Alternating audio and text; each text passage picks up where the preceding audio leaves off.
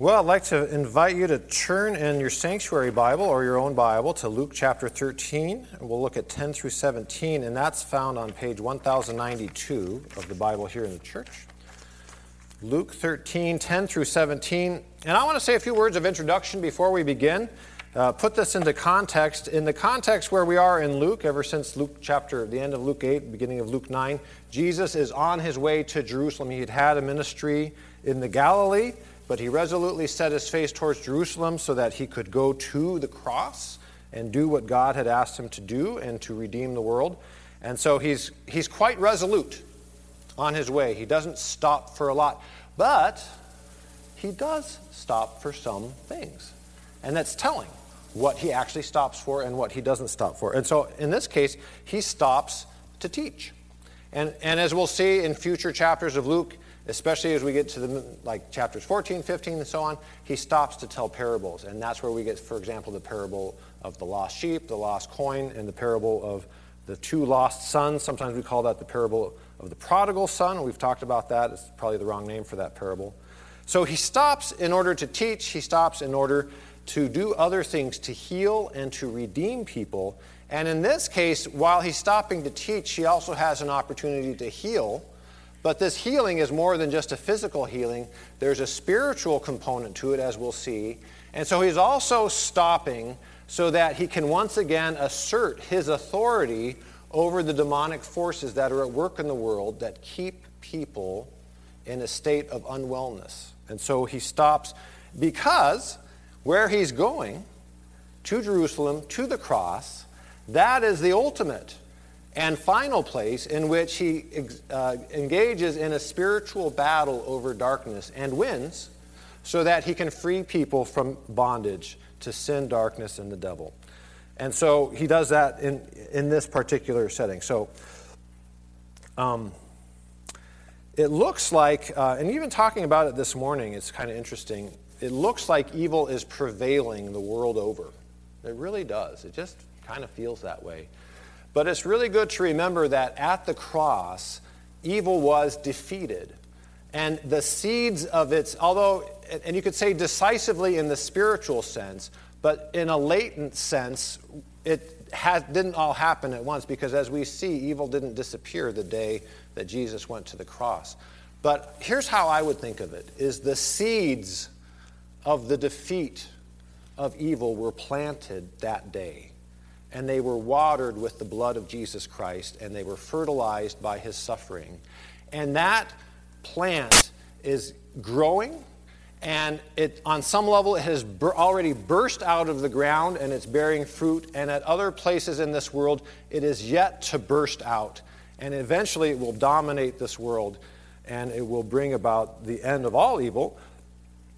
And that is one of those things in Christian theology where we talk about something that has already happened, but it's also not yet quite completely happened. So we say it's already, but not yet. And we live in this really unique time in between the already and the not yet. And we live in what we could even consider a creative tension between what's already happened and the final culmination or the final manifestation of what God is doing in the world. And so you could say that you live in the most interesting and the most exciting times that have ever been. Of course, don't forget that there's an old proverb which is actually a curse. May you live in interesting times. Yeah, that's like, oh, that sounds nice. No, that's a curse, right? So it's both, and so for us it's both at the same time. It's both fascinating to see what the world is like and comforting to know that God will ultimately prevail. But it's also a curse to watch this evil at work in the world. And so Jesus has a word for evil today as we read. And I want to talk a little bit before we start the reading about what problem he encountered. He's teaching at the synagogue, and a woman comes to him a woman appears who had been bent over for 18 years, whether it was scoliosis or some other kind of spine ailment, so that she was bent over.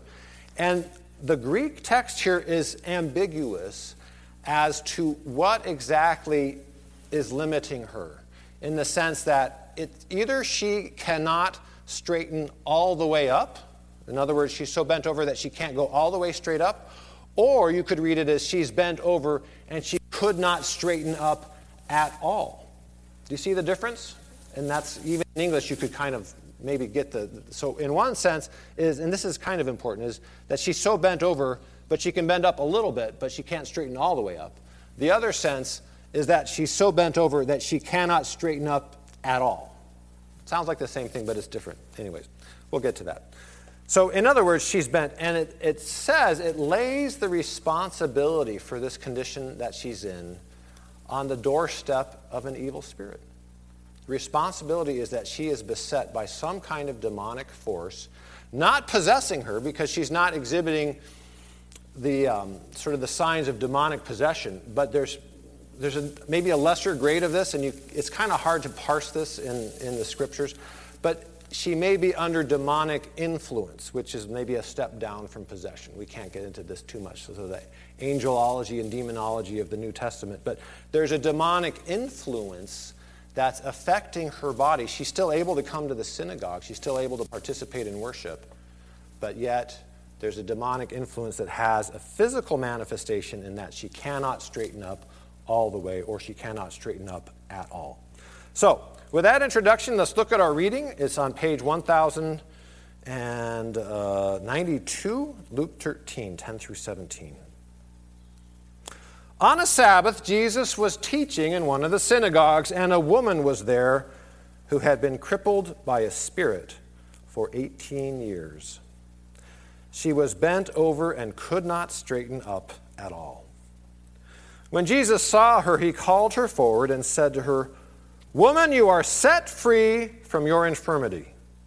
Then he put his hands on her, and immediately she straightened up and praised God. Indignant because Jesus had healed on the Sabbath, the synagogue ruler said to the people, "There are 6 days for work, so come and be healed on those days, not on the Sabbath." The Lord answered him, "You hypocrites! Doesn't each of you on the Sabbath untie his ox or donkey from the stall and lead it out to give it water? Then should not this woman, a daughter of Abraham, whom Satan has kept bound for 18 long years, be set free on the Sabbath from what bound her?" When he said this, all his opponents were humiliated, but the people were delighted with all the wonderful things he was doing. Let's pray. Heavenly Father, we thank you for your word, and we ask that you would add your blessing to it. In Jesus' name, amen. Well, I'd like you to imagine, to make it easy, imagine that somebody had been coming to our church for 18 years. Now, to imagine that, you shall have been coming to this church for at least 18 years. So for the quick raise of hands, who's been coming to this church for at least 18 years? 1, 2, a lot. Wow, okay, good. Yes. The rest of you have been coming for less than 18 years. I've been coming to this church for almost 5 years. And I like it. Thank you. It's great. In fact, I keep forgetting, August 1st was my 15th anniversary as a covenant pastor. Can you believe it? I can scarcely believe it. August 1st, 2001, I started at this tiny little church called Svea Hill Covenant. Actually, it was called Community Covenant Church at Svea Hill. Tiny little church off one of the county highways in Minnesota, a distant suburb of the Twin Cities. And they had 20 people in the church, so you should feel great, you know. And I would come and preach, and then on Wednesdays I would come from 1 p.m. to about 5 and have dinner with a different family of the church every week, and that only lasted about 5 weeks, and then I had to start over. And we would have a Bible study that evening, and I'd have office hours. And that was for about 4 or 5 months. And then I went off to Iowa, and I was there for almost 2.5 years. Then I went to Scotts Valley, California for over 7 years, and I've been here with you for almost 5 years. And I got lost here. I got lost, just reminiscing. And then Chris and I, yesterday was our 11th wedding anniversary. So like all sorts of anniversaries and broken arms in our family. So we got a lot going on. But imagine that you've been coming to this church for 18 years, and somebody had also been coming to our church for all those 18 years, and they were always just bent over like this. So just imagine, and everywhere they went, they would kind of look up, hello, They weren't in a wheelchair, just walking around like this. And they couldn't straighten out, no matter what happened, no matter what doctors they visited. They were just always straightened out. And maybe you, over the years, had a range of feelings about this. Like when you first met this person, you were like, you remind me of Igor from the Frankenstein thing. You know, you might be like, ugh. Or you might be like, why can't this get fixed? We have an orthopedist in the church, you know, why can't, what's happening? And you know, why isn't this getting fixed? And then you kind of got used to it, and you're like, oh, that's so-and-so who's kind of bent over. And then you thought, well, that's normal. Or then you'd say, after years, you would just say, well, that's kind of sad. All these years, not being able to reach the peanut butter jar in the cabinets and, you know, having to need, and how do they drive their car? And you just kind of settled into this kind of spot where you're like, that's just really sad. All the 18 years and it's been this way. Oh, I just really feel for them, you know. So imagine that. For 18 years, this has been going on in your midst, and it's just part of your life together, right? And then one day they show up, and somebody in the church lays hands on them and heals them. Okay? Just imagine that part, right? So would you be like, oh, I'm glad that happened. That was about time. You know, it was bound to happen. Or would there be what other reaction, I'm kind of pushing the point here, but what other reaction could we maybe get that day? Woo! Can you believe it? 18 years they had to wait for that. Finally, they can straighten all the way up. And whatever they've been going through, it got fixed somehow that day. Like, wouldn't that make a ripple in the body? If it didn't make a ripple in the body, I'd be like, you all dead, right? If that doesn't make a ripple, then something's really wrong. That's got to make a huge ripple. Here's somebody bound for 18 years in this physical infirmity, and it gets healed instantly by spiritual force, by somebody laying hands on them, by somebody teaching, speaking God's word to them, and it happens, right?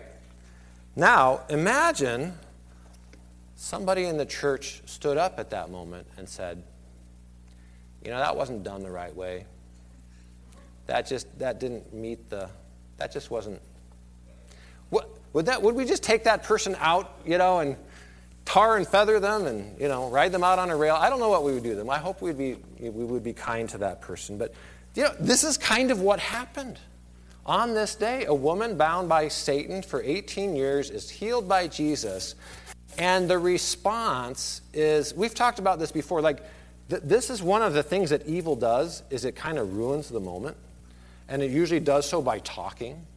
You know, you can really ruin the moment by talking and saying the wrong thing into that place, not being with the spirit of what's happening in that moment.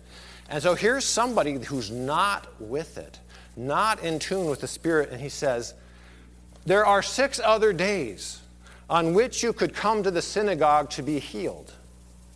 Don't do this on the Sabbath. Now think about that.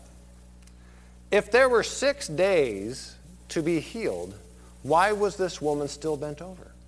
Right? Even by his own admission, he's admitting that for 18 years, of 52 weeks of those years, of 6 of those days of the 52 weeks of the last 18 years, this synagogue has been unable to help this woman. So that is even kind of a lame argument. There are not 6 other days on which this woman could have been healed, or she would have been healed. Do we all get that? She would have been healed by now if that was actually true.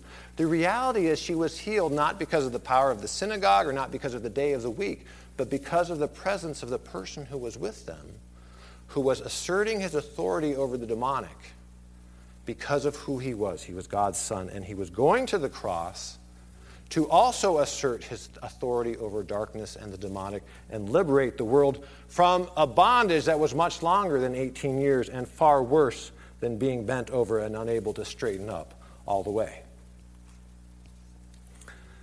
So that's what happens, is somebody ruined the moment. That often happens around Jesus. People don't like what he's doing, and so they kind of have to try to throw a wet blanket on things, and they end up looking ridiculous. Now, I want to take a tiny detour here and actually try some sympathy for this person. Are you all with me? Anyone feeling charitable? We have to put the best construction on what people are doing, I think. It's good. And I want to try to do that with this ruler of the synagogue, the leader of the synagogue. And that is that he had a strong sense, and Jesus talks him out of this later, he had a strong sense that the Sabbath was not to be used for healing because it was a form of work in his mind. And we don't do work on the Sabbath because that's what God has commanded. So there's a real pious, we hope, really pious and meaningful reason behind that is we want to be obedient to God. It's more than that because there's something where he's actually elevating keeping of the law above somebody else's well-being. Does that make sense, right? I mean, that's what he's doing. He said, you really should not heal on the Sabbath, even though it means that somebody who's been bound for 18 years suddenly has a new lease on life. And this, you're weighing it in these scales, and the law is coming out heavier. If the law is in this hand, the law weighs more, and so it is more weighty for me, and so I'm going to emphasize the law. And I want to be sympathetic to him a little bit about this, and I want to show what Jesus' task was in his teaching and his preaching from here and in all of the New Testament. The law, as it turns out, was good. It's a law we don't keep very well. But we've tried in our family, we've tried actually having a day where we turn off all electronic devices, including TVs and phones and radios and all sorts of things, and we can either read or talk to each other. Or we can play games like cards or play with our kids, and that's hard. I mean, it's just hard. It's hard to do this. It's hard to find a day to do this. It's hard to do this. To that, I would add like driving your car, and not as a legalistic thing, but because it's good for our souls, because it focuses us on God, and I think this is the reason for the Sabbath, is that it's made for man. It's made for man, not for God necessarily. So keeping the Sabbath is a good law. There were so many laws that the people, even in Jesus' time, who went to synagogues kept that were so good. There were dietary laws that kept them alive. I mean, you got to face this. There were some really good laws about what to eat, what not to eat, how to prepare your food, how not, what to do in terms of just basic sanitation that the rest of the world really hadn't gotten yet.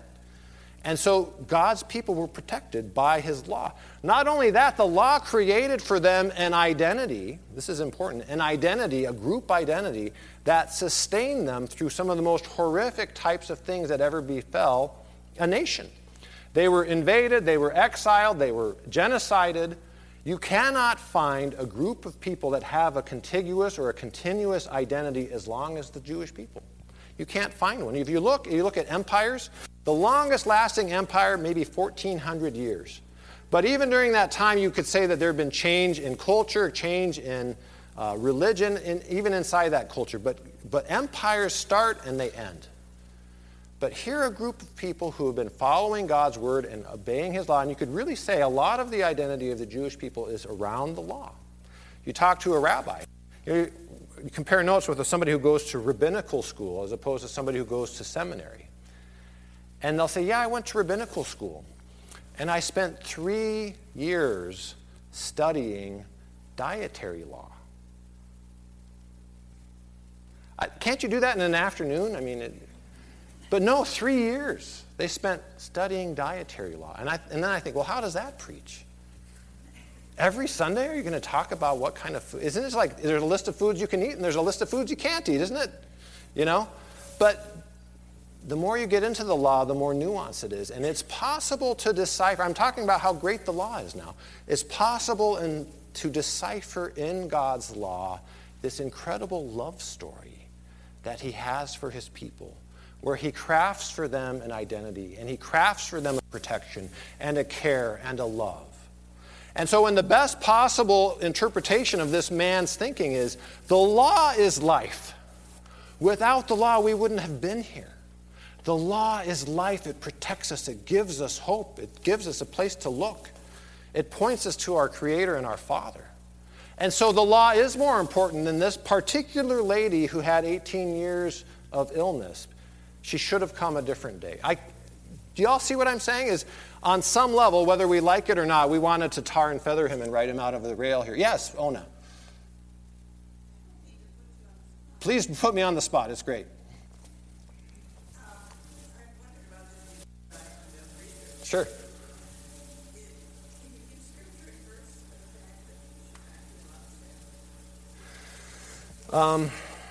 I can't, I don't know where anywhere in the Bible it says you may not heal on the Sabbath, but healing is work. If it gets put in the category of work, then you cannot work on the Sabbath. That's a great question. Yeah. Yeah, at least to this person and many other people that Jesus met, they did not like him healing on the Sabbath because to them it was work. And it probably is work, right? Because it involves some sort of transaction. And all sorts of transactional things are work in that system. Does that make sense? What happened now is great.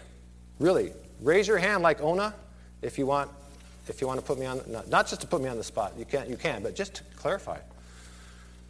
So anyway, we were going to run this guy out on the rails, but in the best possible construction, he may just have an intense love affair with the God who gave the law, and the law being a source of life and identity and hope.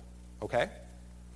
And so this actually makes Jesus' task a little more nuanced, because it's not as simple as the law is bad and grace is good, or all this other stuff is good.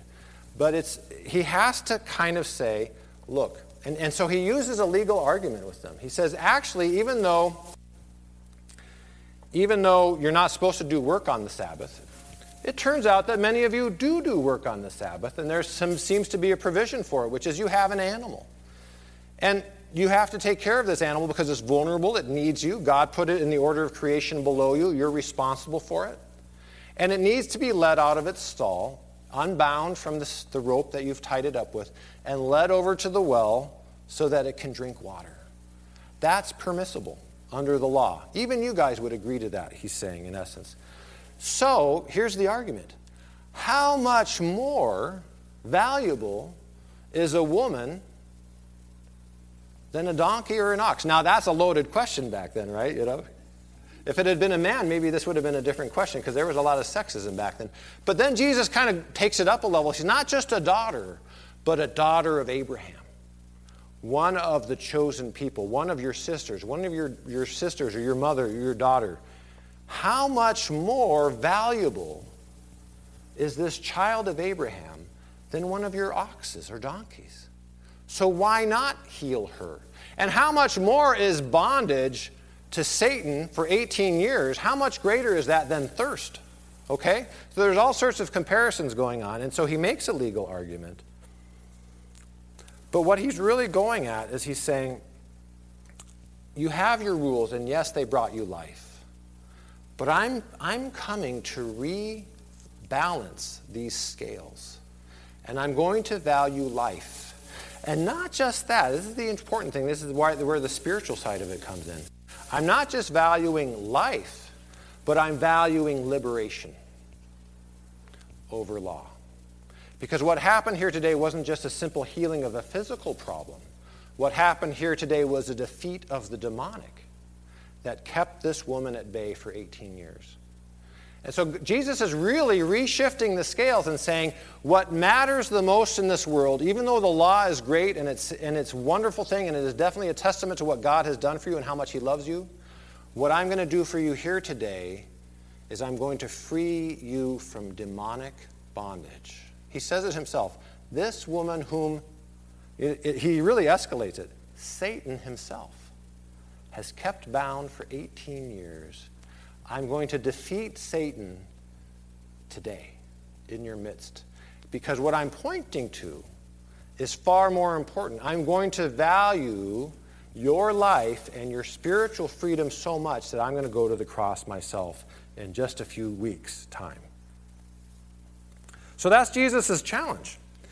Now, the downside of the law is that once we start thinking that we can keep it well enough to make a difference, which we should all know, as Protestants, you cannot.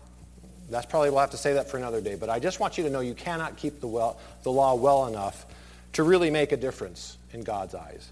You have failed already, almost just by being born. Sorry, it's not your fault. It is and it isn't. It's complicated. But if you think, and here's the thing. This is maybe the challenge, I think, for this person in the synagogue who was indignant. By the way, I'm going to read this word. It's so funny how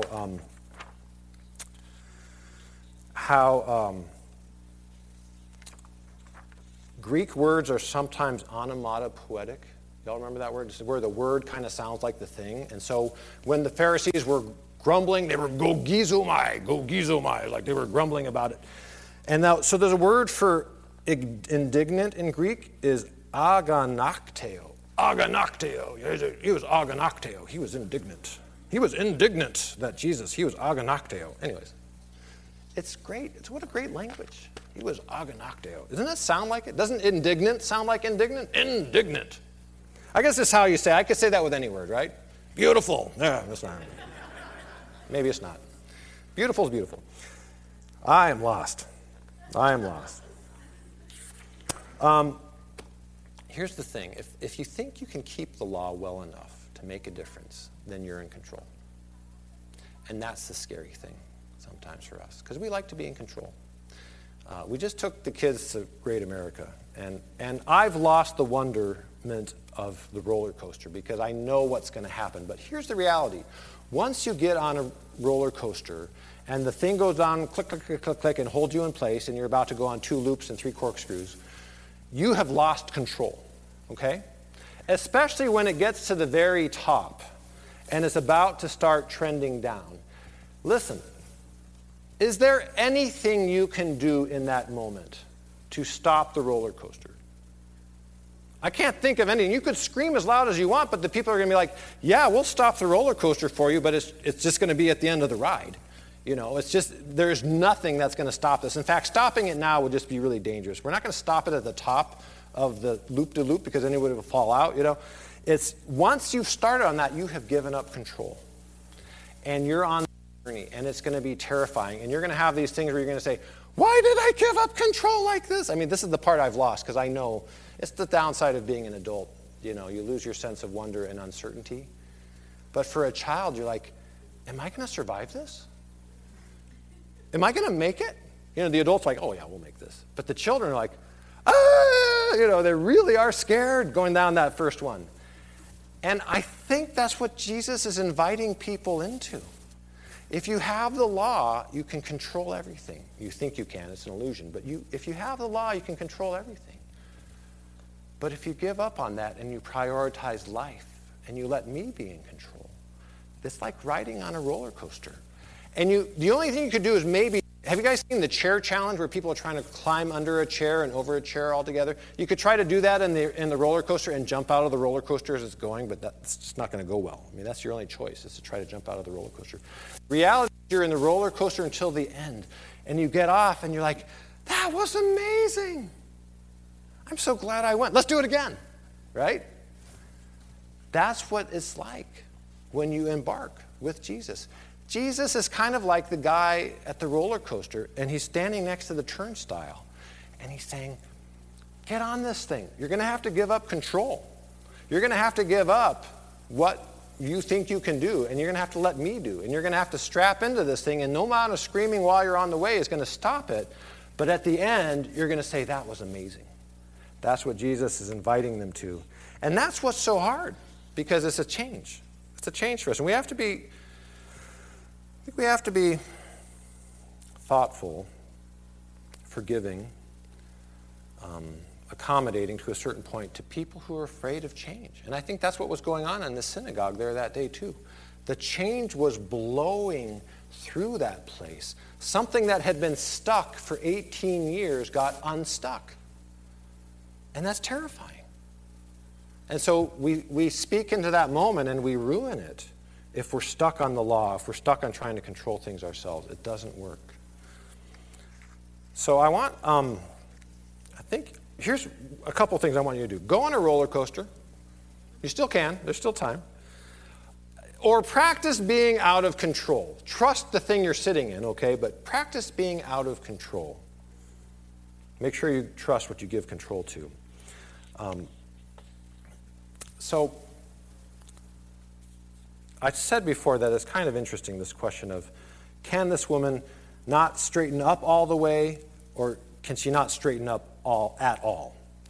And I think maybe both, or maybe it doesn't quite matter, but the reality is that she was kept from being straight. And straight kind of works in two ways, doesn't it? You know, it's like she was kept from, on a spiritual level, her body was kept from being straightened up. And it was only through Jesus that she was able to straighten up all the way or straighten up at all. Either way you like it. And I think there's something, I know, what am I saying? I think I know. That's why I read this story to the children. There is something bent over inside of us. It's original sin. It's our life. It's who we are. It's just bent. And I'll tell you that we're trying to sell Krista's old car that I broke, okay? The car has a bent frame. You know anything about cars? Once it has a bent frame, it's got a bent frame.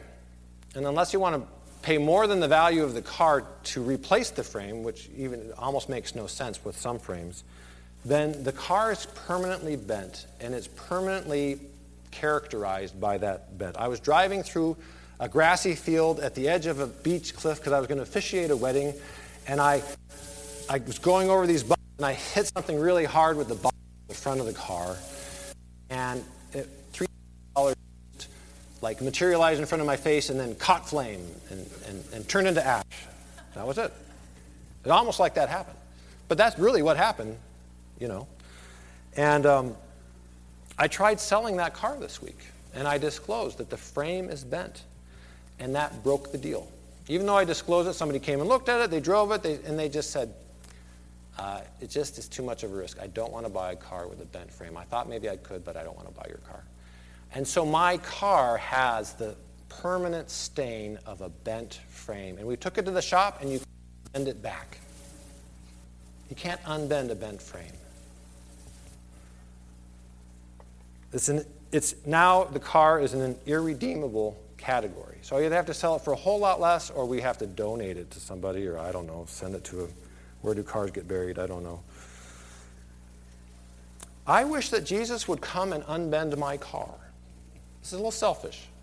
I wish Jesus would come and unbend my car. He loves me. He loves my car. He's not going to unbend my car. He's not a mechanic, and even he can work miracles, but he's not going to lay hands on my car and say, straighten up. It's not going to happen. But he does come and he does unbend me.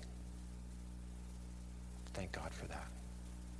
I am bent. I'm in an irredeemable category. I can't sell myself to anybody because they would say, you're bent. I'm not going to take the risk on that. But he comes and he unbends me when he vanquishes the power of evil and sin. And now I can straighten up at all, and I can straighten up all the way. Not because of anything I've done, because the Lord of the universe has come and unbent me. So this is the funny thing I want you to think this week.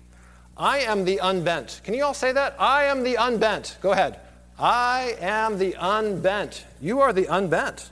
God has unbent you through the work of Jesus Christ on the cross. He shows what unbending looks like. He lays hands on, he vanquishes evil, he speaks a word, and the demonic dissipates completely. So I want you to remember that you're unbent. I want you to go on a roller coaster and give up control. And I want you to open yourself up to the power of God to dispel darkness and bring us to life. Open yourself up to that power. And listen, I'll tell you, like I said earlier, I kind of need this. I'm preaching to myself right now. I need this week. I need it. I need to be unbent. I need the God who unbends things. It sounds like cool water on a hot day to me. I tell you what. Let's pray. Heavenly Father, thank you for your word. Thank you that Jesus sets us free by his victory over darkness and brings new life, new hope, and healing. Amen.